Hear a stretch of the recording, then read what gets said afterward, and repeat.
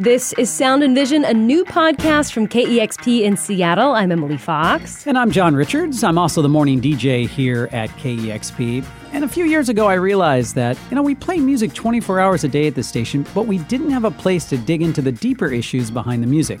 So we created Sound and Vision to give a voice to artists to tell their stories. Now, we've been airing this show on the radio dial for a few months. It's been going very well, but it's that time where we put on our big podcasting pants and share it with you.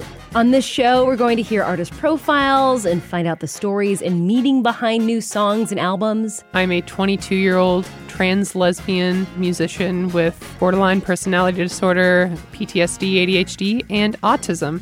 The reason why I mention all this is because these themes often appear in my music. We'll learn how gender and race plays out in the music industry. There was rumbling about not being comfortable about how to market an all-black band. We'll explore other issues facing the music industry, including affordability. We live in a house with 7 roommates.